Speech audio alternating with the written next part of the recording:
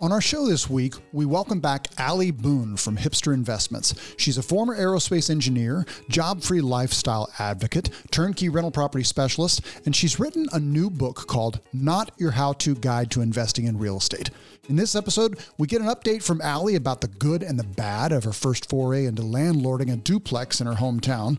We talk about what she calls the three currencies you need to focus on when beginning your real estate investing journey, and the difference between working versus investing, and how that impacts the various real estate investing strategies you might choose to focus on. I'm Neil Henderson, and this is The Road to Family Freedom.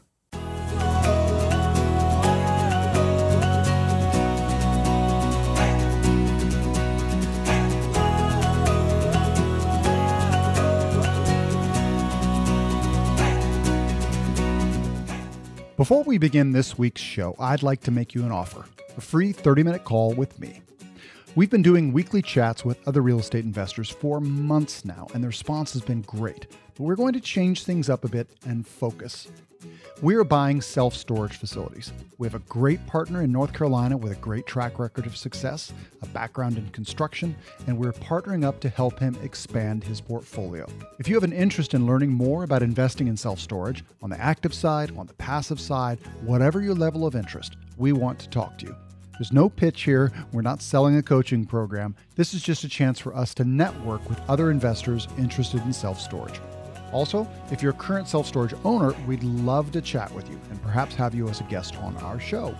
If all that sounds like something you'd be interested in, go to roadtofamilyfreedom.com/self-storage call and schedule a call there. I look forward to speaking with you. All right, enough out of us. Let's hit the road to family freedom.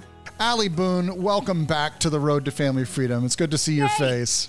Yay, you too. I'm so excited to revisit and say hi again. I know. We were just talking about this right before we started, that I felt like we had just interviewed you, because everything these days is just like in dog years.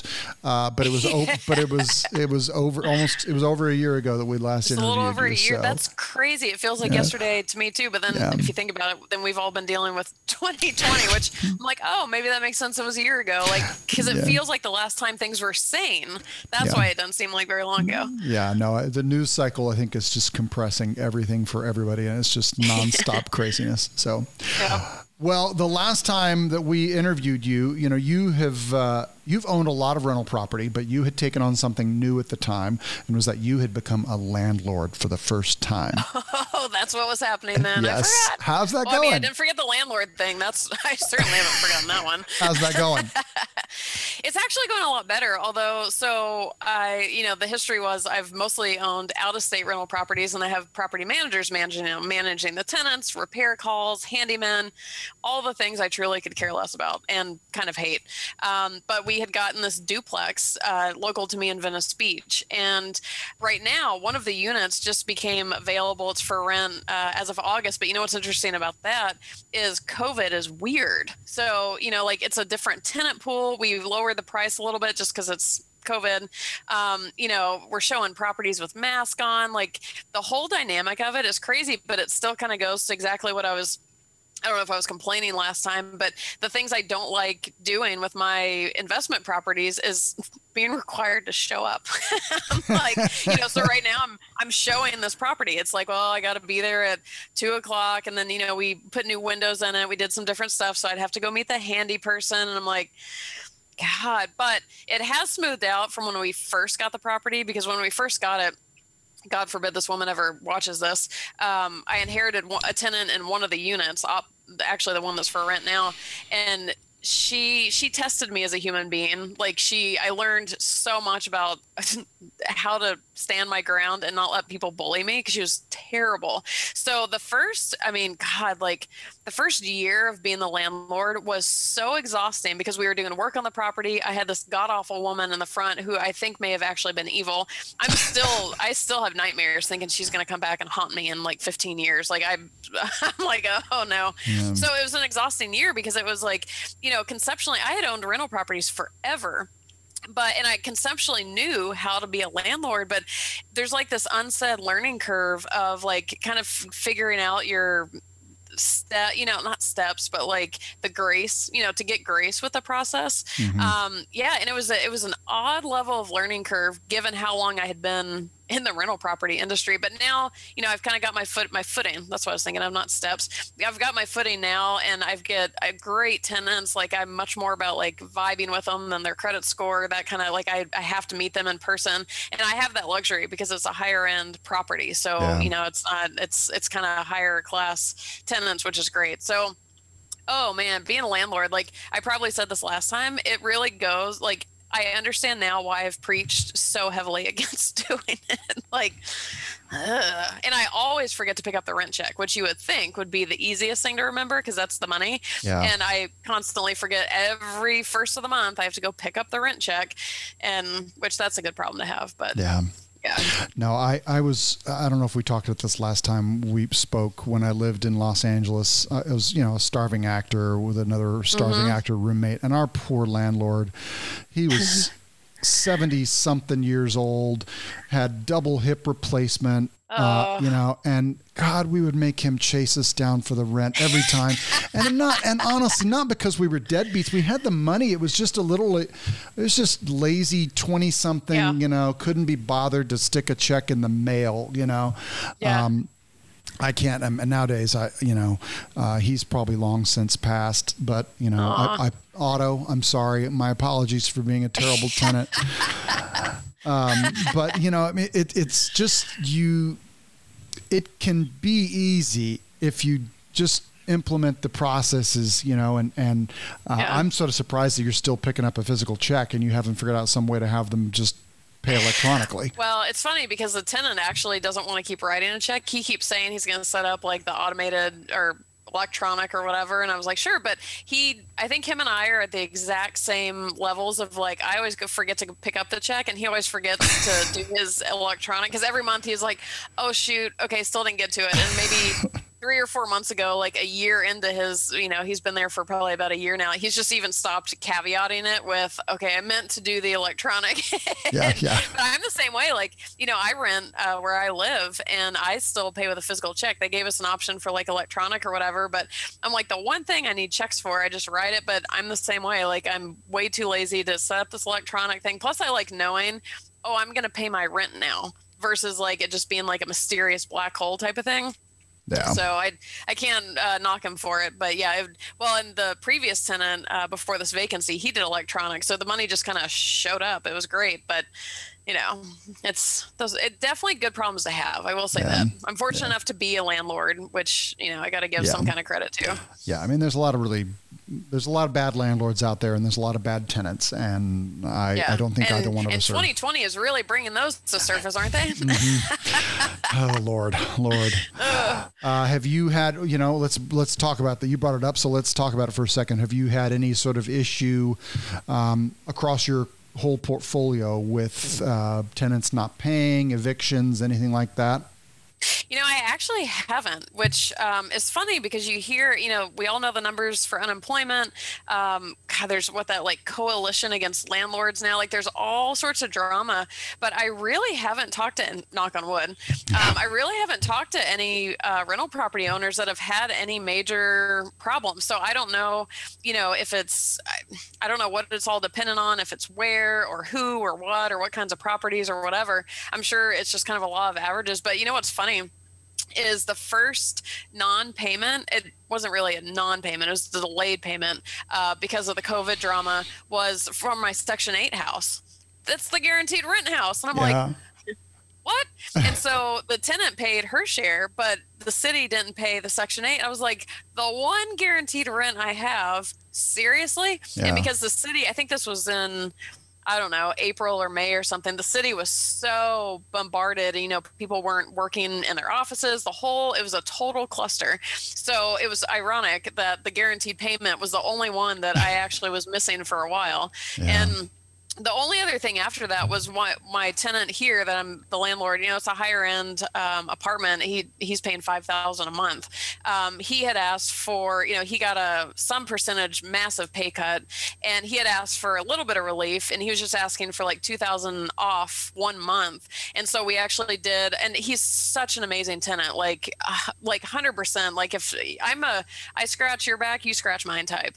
And so he's been so great and so just awesome as a tenant. We were like, yes, let's do it. So to protect ourselves, we did a promissory note. So the agreement is that any time between now and when he leaves the property, which could be a year, 10 years, 30 years, who knows, it doesn't matter when, he'll pay that $2,000 back. But that way it gives him the flexibility of, doing it when it makes sense for him, but at the same time, to protect ourselves from if we cut $2,000 off the rent and then he moves out the next month, well, that doesn't help us any. So that was kind of that happy middle ground of pay it back whenever, even if it's 30 years from now. But in the meantime, 100% want to help you out. So, but other than that, so I'm very grateful that I haven't really had really any problems, because it's not like I'm even missing money out of it. But I will say, I have a property right now going through an expensive turnover because the tenant just destroyed it.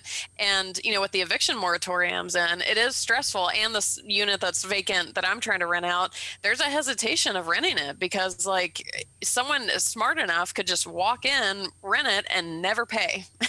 And, so I would say for me, my personal experience has been more on the renting side than the existing tenant side, for sure. Yeah.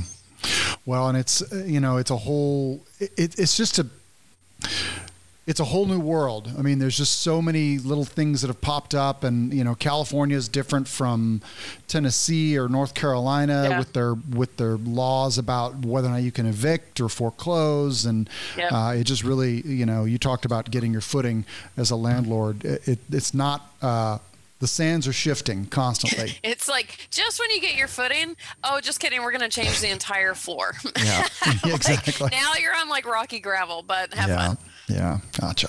Okay, well, we didn't get you on here to talk about landlording. We actually you have a new book called Not Your How-To Guide to Investing in Real Estate. So we figured there it is.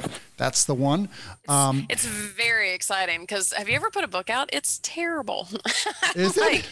I had no idea how hard this was going to be. So it's like, if this was more comfortable, I'd probably use it as a pillow because it's your baby. Very exciting. That's your baby.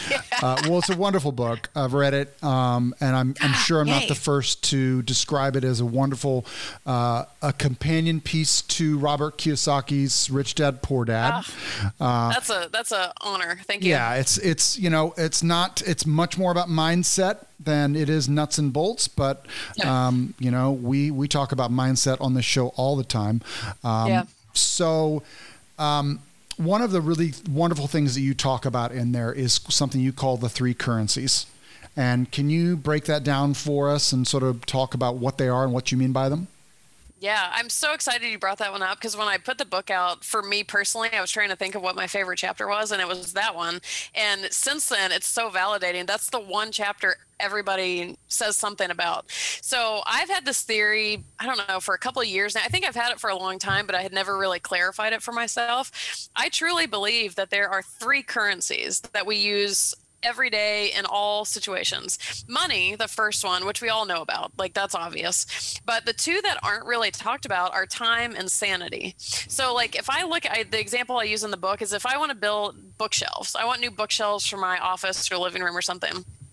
And I really have the choice of either hiring someone to build these bookshelves or me build the bookshelves myself. And what's the most common reason people say, well, I'll do it myself? It's to save money. Well, in some cases, that might be great. If you're handy, if you enjoy that kind of work, I'm not that person. I would love to be the handy person who loves that work because I think it'd be really fun, but you put a hammer in my hands and it's not pretty. And I have an engineering degree and I would not trust me to build a bookshelf at all. So what will end up happening if I want to save the money for building those bookshelves from paying somebody, inevitably for me personally, I'm going to end up paying for those bookshelves in time and sanity. And for me, so I kind of talk about ranking those for yourself because some people money might be the most valuable currency. Totally. Like, that's fine. For me, it's sanity. So like, we know I'm involved with turnkey rental properties and they have great returns, but they're not the highest returns of all the strategies. But for me, I get to keep my sanity. So I would rather sacrifice some of the monetary returns, the money currency, in lieu of saving my sanity and especially my time also. Yeah. So, it's kind of, if you really think about like anything you're buying or you want to get or you want to sell or whatever, when you kind of start thinking about it in terms of those three things, and especially, we're obviously talking about real estate too. Like if you want to flip a property, cool. Is that, for me, it would eat away my time and sanity. Maybe not for you. And some people, it might even bring them joy. But when you can take the time to really think that through, and it doesn't have to do with real estate investing, anything, hiring a maid, it's like should I clean the house myself or should I pay someone to do it? Well, I don't really want to pay someone to do it. But again, thinking about that time and sanity component, because what other things could you be doing during that time? Are you sacrificing your sanity if you hate mopping floors? That kind of stuff. So it's kind of my own personal theory. And for me personally, it changes what I do and what I don't do. It changes how I run entrepreneurship. I run my own company. Do I hire a web guy and pay him or try and do it myself to save the money? Well, again, at what point do I start losing time and sanity by doing that?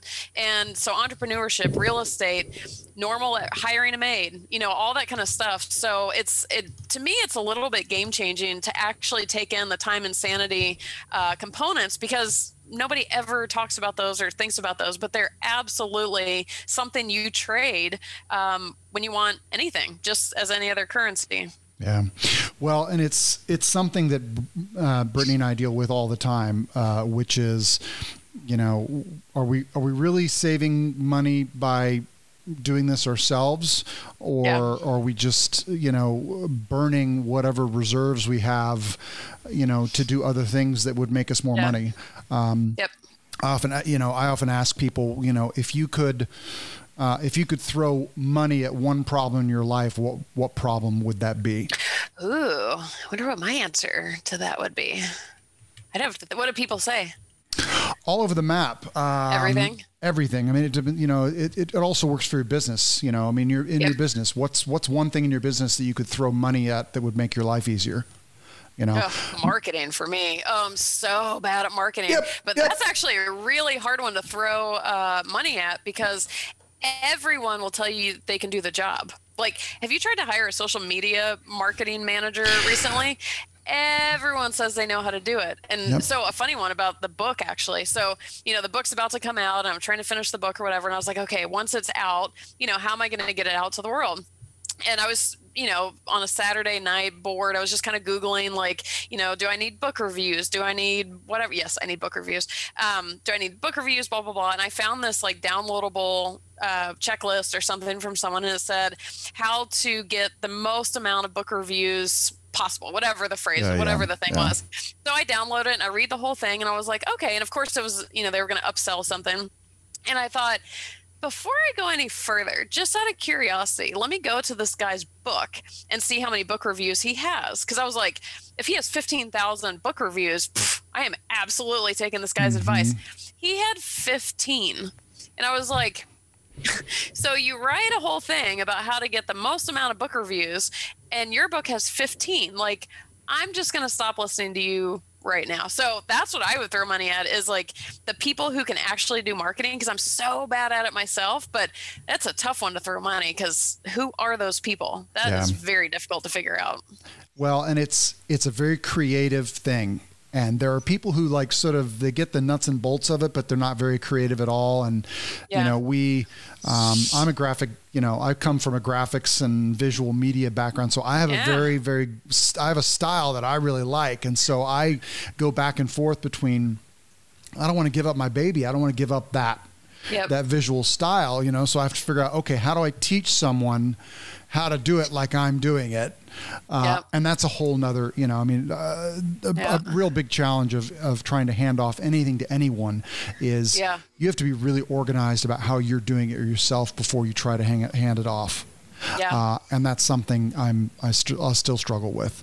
all And, the time. even kind of tying this back to outsourcing is one of my favorite conversations, but tying this back to the three currencies thing. So I've had to do the same thing in my business is I can't do it all. And so a lot of what I've had to figure out is like, okay, what can I have someone else do?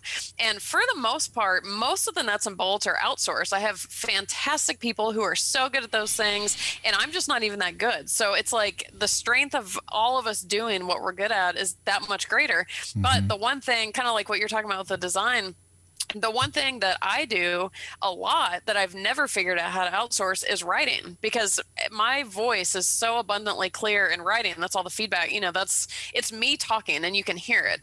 And how would I train someone to sound like me? And so it's like, okay, that, kind of possibly like your design stuff. It's like, okay, that I have to keep on my own. Like I have a second book I want to get out, and people are like, oh, you can hire a ghostwriter. And I was like, no, I don't think like it has to be my words, because that's how I talk to people. So it's like, going back to the three currencies is like, I'm good at writing. I like writing. I am trading time, but in that case, no big deal. I'm saving the money by not hiring someone to do it. I am spending time on it, and I'm keeping all my sanity. So really, I'm only spending time versus like money and sanity. And so, again, wrapping it right back into the three currency discussion is, for the other tasks, like my client database, for example, I'm spending money on that, but I'm keeping all of my time and sanity. So it's kind of a fun, addicting little game when you start figuring out the currency, like, ooh, how am I going to do that and keep the most? Yeah.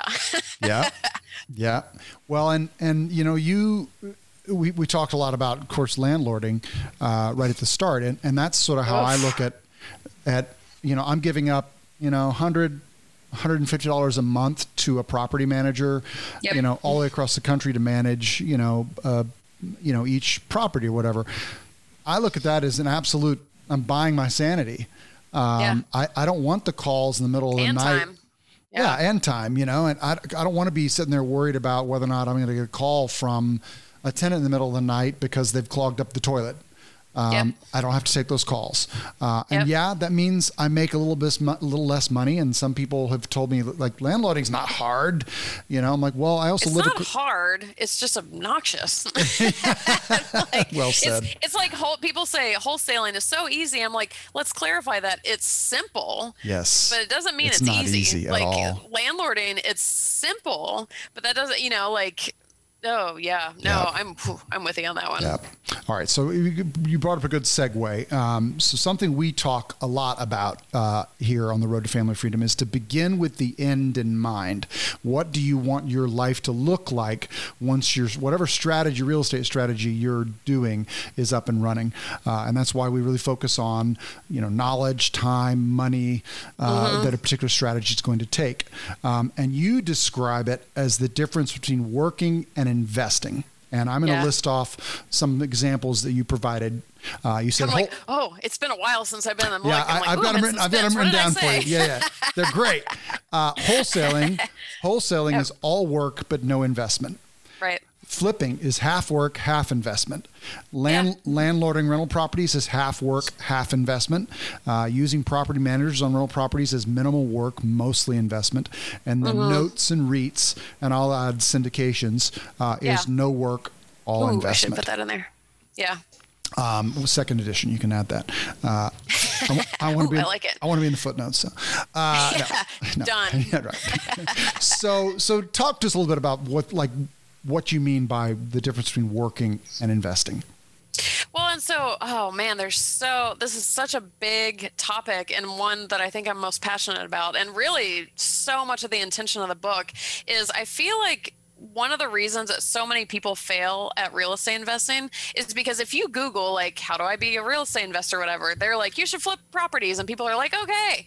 And they have no concept of, there's tons of things they have no concept of, whether it's like the risk or how to actually do it or whatever. But, I'm in turnkey rental property world. Like, the best person to buy a turnkey rental property is the person who has a full-time job and a family with 5 kids, because they don't have the time and whatever.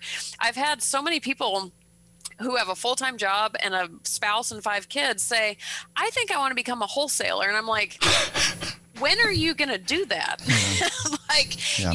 To wholesale, and God bless wholesaling. There's a lot of great things about it, but it's a misrepresentation to say that it's investment because it's a job. It's a great job if you want to learn the nuts and bolts of real estate investing, but it is a job. Yeah. So if you already have a full-time job and a full-time family, among God only knows what else, you're taking on a full-time job without realizing it. And so a lot of the message really is, all of the strategies are fine. They're great. But, like you say, thinking about the end game in mind is like, what are you actually trying to accomplish? If you're wanting like financial, this is my favorite example. So many people are like, I want financial freedom. So I need to make, $5,000 to $10,000 a month in passive cash flow. I'm like, okay. And they're like, I think I'm going to wholesale to do that. Yeah. I'm like, so many ways I could go with that. But, eventually if you become a really experienced wholesaler and you end up outsourcing basically the business of doing so, sure, you might get $5,000 to $10,000 a month in income. But, if you're wanting to lounge on the beach and retire, you've got to be thinking of passive strategies. So it's this idea of passive income versus active. Flipping can be as active as possible. But again, once you become more experienced, it may become more passive because you can outsource and you kind of become the manager of that business. But flipping is an active strategy. Wholesaling is a job. It's active. You have to be present and you have to do the work. Whereas with rental properties, you can they call it, making money in your sleep, or like notes and syndication and all that. You don't really have to participate in anything unless you're landlording and, occasionally managing a property manager. But, the less you have to be directly involved. Like I can go on I could go tour the States in a Volkswagen bus as a hippie for a month, and my rental properties are just going to keep paying, So it's this idea of passive income versus active income, working versus investing. Are you taking on a job? And that's actually what held me out of real estate investing for a long time, because everything I explored, wholesaling, flipping, I was like, I already have a corporate job. I was like, I didn't know at the time what I was looking for, but I was like, I don't think I want to do all that work. And then I stumbled across turnkey rental properties. I was like, oh, hey, tell me more, because I didn't have to be there. One of my favorite examples, I'll keep it super short, but it's in the book, is I was down in Nicaragua, actually. I was in the pool with a pina colada in my hand, was not the first one of the day, and I got a message from one of my property managers saying a storm had just blown through and half my roof went with it.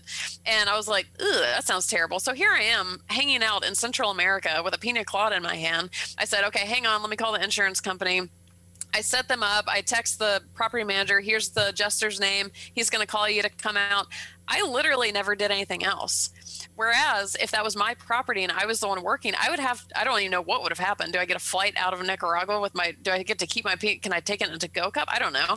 And, but that is passive. I got to keep hanging out of the pool, never put my pina colada down, and it was taken care of for me. There's management oversight that has to be done, but it's just making sure that you really look at how much active work you're going to have to do on something. And people just don't understand that so many of the real estate investing strategies are work. And again, nothing wrong with that, but you've got to be clear on that, because if you go diving into something that you have no idea how much work it's going to be and you don't have the time or energy to do that, it's not going to work out. And one of the last few chapters of the book, I actually interviewed, 5 really successful investors, all in different strategies, a wholesaler, some flippers, rental properties, and I asked them all the same questions, really to kind of paint a day in the life of, because again, the guru says you should flip properties, but nobody actually tells you what that life is really like, or what that involves, or what skills do you really need to have. So my intention with those interviews were so people could actually hear straight from the horse's mouth, what does their day-to-day look like? And it ranges, from all working to all passive, and all that. So yeah, I'm like, I know that was long-winded, but I get really excited about that topic. No, it's so important. Not at all, because it's such a big deal, because so many, it's when I discovered real estate investing, I was in the exact same boat with you. It was like, oh, that strategy. Oh, lease option sandwiches. Oh my God, that's so brilliant. I want it. Small multifamily, syndication, capital raising, there's I'll just take all one these. of those and one of those. Yeah, I want some of that. Definitely one of those. Oh yeah, exactly. It's like a kid in a candy store. But but the problem is that it's like you have to sit there and figure, okay, what does my life look like right now? Yeah. Like, I'm a dad, I have a full-time job, and I live in Las Vegas. For a long time I wanted to do, I was like, small multifamily, small multifamily. That's the way to go, Well, if you look into small multifamilies are great. But if you try to do it here in Las Vegas, God help you. They're all really old. They're in terrible neighborhoods. Your property manager is probably going to have to carry a gun to collect rent, and good luck finding a property manager who will want to do that. Yeah. So it's just, there's so many other things to keep in mind besides just, that sounds good. And I love that you really, this book is all about mindset. You really need to sit down and figure out, what do I want out of this? And somebody who is a successful aerospace engineer, making a good income, maybe is not going to be best served by trying to take on another job. Maybe they would be better off finding a way to invest passively. And you know what? They're going to give up some return. They're not going to get that necessarily going to get that 18 to 20% return. But they're probably still going to get 12 to 14, and they'll still have their sanity. I was just about to say, and then it circles right back to the three currencies. Like my turnkey rental properties, they don't make as much in cash flow as I could if I did a distressed property and, the equity on the front end and all that kind of stuff. But for me, I would rather lose some of those returns if it means I get to keep hanging out of the beach. I didn't want to get out of the pool in Nicaragua, and I didn't. And that all day long is work. Well, I guess that even speaks really to the property management fees. For $100 a month per property, like, okay, I didn't have to leave Central America. That was great. And really that's the whole, there's different things in the book, but that's kind of the biggest premise of the whole book in general is like, just take the time before you go flying off into the deep end and figure out what are you actually wanting to accomplish and what strategy might fit that and what do you need to know about that strategy to do it successfully. And it sounds so lame because when we get in this industry, we all want to go flying into the how-to guides like, I want to do it now. I get it. But the good news about this is it doesn't really take that long to look at all of these things either. And just taking that time on the front end to really get that foundation, I can't guarantee anything, but it just, it could change everything. Like, why not do a strategy you actually really enjoy and jive with and you can be successful with?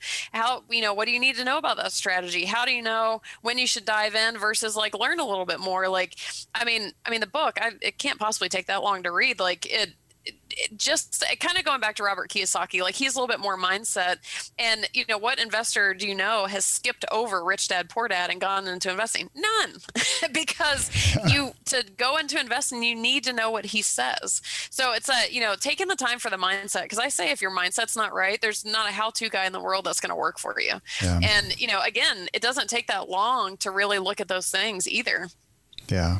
And it doesn't mean that you can't correct course at a later point. If you get to a point where, there's not this like, well, if I get into turnkeys, I'm going to be in turnkeys forever. And I'm just going to have to keep buying more and more turnkeys. It's like, I know people that, they got to the point. I've got a good friend who had 9 single family rentals.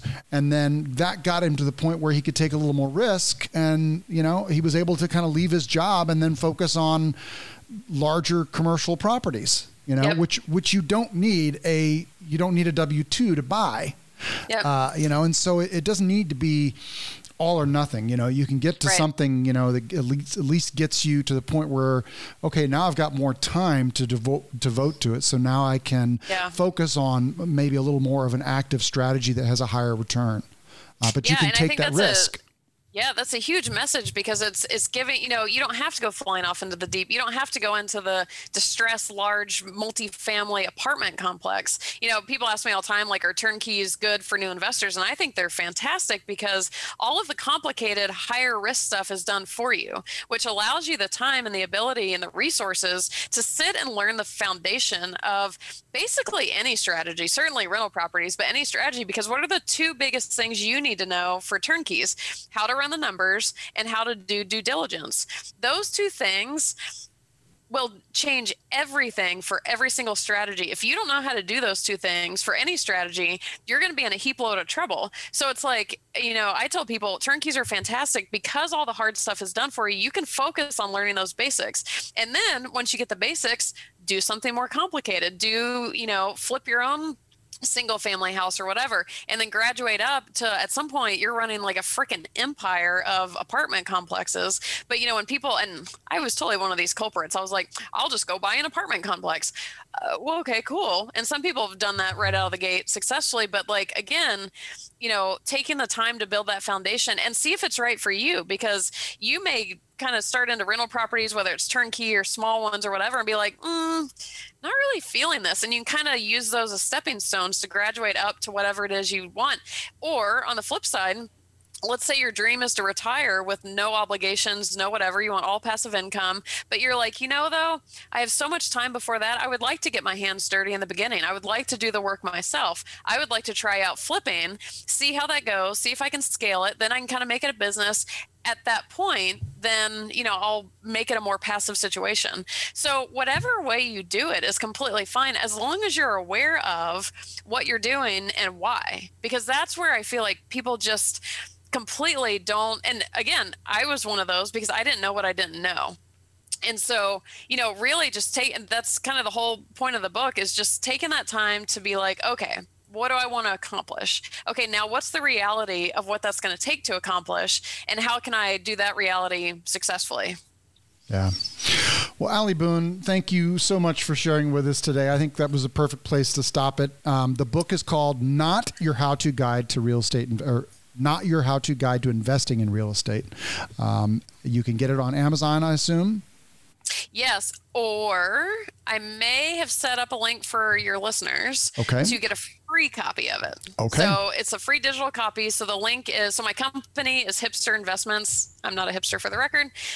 It's hipsterinvestments.com/ what did I make it? Road to Free Book. So get it? It almost sounds like Road to Family Freedom, but it's Road to Free Book. You like that? I like it. So if you go to that link, you can get a free digital copy of the whole book. There's a link to the Amazon link on there. Just if you're like, I'm a paperback person, I can't stand digital anything. So if you want the paperback, the Amazon link's on there also.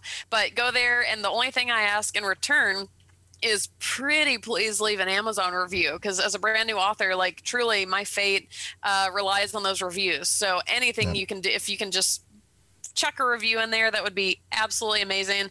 Other than that, free book for you. And I guess one other favor, if you really like the book, share it to anybody you think could get value from it. Because my intention with it really is to just help people, pass on the cool things I've learned, and hopefully it makes a difference in people's investing. Yeah. Well, it's a great book. Check it out. We'll have all the links that Allie just mentioned in the show notes. And thanks again, Allie. It was great seeing you. Yay. Thanks let's make it a yearly thing. It'd be all great. Right. That sounds good. We'll do anniversary shows. Done deal. Maybe by then I'll have a second book. Yeah. Yeah. And we'll be out of 2020. Oh, thank God. Yeah. All right. Take care, Allie. All right, thanks. Okay, that was Miss Allie Boone from hipsterinvestments.com. So wonderful talking to her. There's a lot of people that we have met through the podcast that we've never met face to face, and we look forward to meeting them face to face someday when we're allowed to do that. Post-COVID, and Allie is definitely one of them. You can get a free copy of her book, once again, at hipsterinvestments.com/road to free book. It's a great link. And not a normal show, so we're not going to really break down, the four values that we often talk about. But I will point out that Allie is, she's preaching to the choir for us when she talks about her three currencies, which is very much along the lines of what we talk about with, beginning with the end in mind. What is it that you want out of real estate investing? If you want to just get rich and you don't mind, getting in there and getting your hands dirty, and you want to, be a syndicator and build a multi-million-dollar company, go for it. But realize that is a job, and that if you are somebody who has a job and a family right now, there's a lot of challenges that you're going to face. Whereas, if that's something that you aspire to, and maybe you want to take an interim step and invest passively, either in turnkeys or syndications, private placements and things like that, that might be a better path to take before you try to do this as a full-time gig. So once again, that was Allie Boone with Hipster Investments. Check her out. And it was great talking to her. We're doing this all again next week. Let's hit the road. Hey, before you go, if you like the show, we would be delighted if you'd head over to Podchaser and leave us an honest review. And do let us know why you like the show, how long you've been listening, and in particular, what you find really useful or entertaining. And let us know if there's anything you think we should change. Also, if you have specific questions about real estate investing, especially self-storage or short-term rentals, shoot us an email at info@roadtofamilyfreedom.com, and we'll be happy to answer your question on the show. We might even turn it into an entire episode. Thanks for listening. We're doing this all again next week. Until then, safe travels.